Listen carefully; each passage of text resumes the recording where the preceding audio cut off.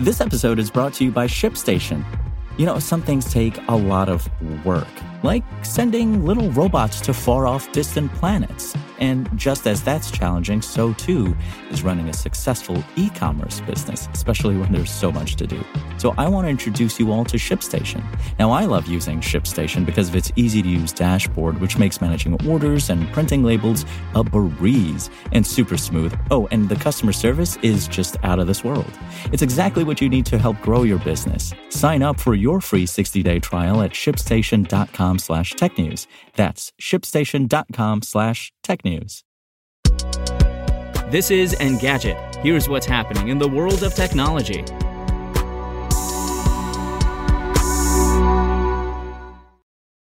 Today is December 14th. Amazon is rolling out new Echo Show accessibility features today. The company announced new gestures, text-to-speech, TTS features, and caption settings using the device's screen to help customers with disabilities.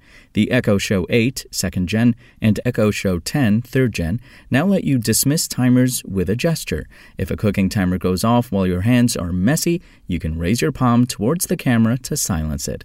Of course, Alexa already supported dismissing timers with voice, but the hand wave accommodates people with speech disabilities or those who don't feel like talking to a computer. The Echo Show is also adding text-to-speech capabilities. Tap to Alexa, an accessibility hub that uses the touchscreen instead of spoken commands, now lets you type phrases for Alexa to read aloud. Additionally, it can create shortcuts for commonly used phrases, which you can organize with icons and colors.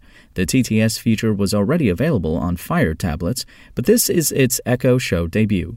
Finally, Consolidated Captions turns on captions universally without repeating the process on every device. Activating captions from the Echo Show's accessibility settings now enables call captioning, closed captioning, and Alexa captioning on all of your account-supported Echo Show devices. The updates arrive as Amazon reshuffles its priorities amid economic uncertainty. Last month, it began laying off employees, reportedly cutting around 10,000 jobs. Its Devices and Services division, which handles Echo Show and Alexa, reportedly bore the brunt of it. In October, Amazon also killed off Glow, its kid-focused video calling device. And Boom has revealed more details about Symphony, the engine for the Overture jet with which it aims to bring back commercial supersonic air travel after the retirement of Concorde. Most importantly, the company has secured a new partner to develop the engine after it parted ways with Rolls-Royce in September. FTT, a division of Kratos Defense and Security Solutions, will help design Symphony. Some of FTT's engineers were behind the F-22 and F-35 fighter jet engines, so they have experience in powering supersonic aircraft. Symphony is a medium bypass turbofan engine that will have the same basic architecture as current commercial aircraft engines.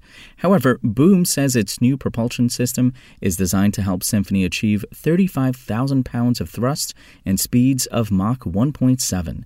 Boom claims that Overture will be able to fly between Newark and London in under 4 hours and San Francisco to Tokyo in around 6 hours.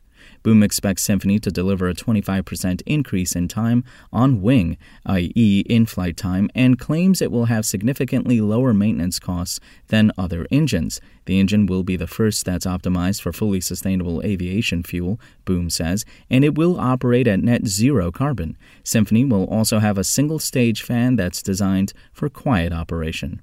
Despite the switch in engine partners, Boom says the jet is still on track for certification in 2029. Production is set to start in 2024 at a factory in North Carolina, with the first jet scheduled to leave the factory in 2026. Boom now expects test flights to start in 2027, a year later than previously planned. The company already has customers lined up. American Airlines placed an order earlier this year for 20 jets, with an option for another 40. United Airlines, meanwhile, has ordered 15 Overture planes, with an option for another 35. If you want to catch the latest tech news as it's happening, check out Engadget.com or tune in again every weekday.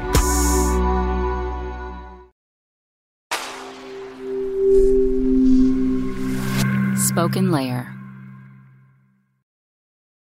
Want to learn how you can make smarter decisions with your money? Well, I've got the podcast for you. I'm Sean Piles, and I host NerdWallet's Smart Money Podcast. Our show features our team of nerds, personal finance experts in credit cards, banking, investing, and more. And they'll help you make the most of your money while cutting through the clutter and misinformation in today's world of personal finance. You'll get clarity on strategies to help you build your wealth, invest wisely, shop for financial products, and plan for major life events. Listen to NerdWallet's Smart Money Podcast wherever you get your podcasts.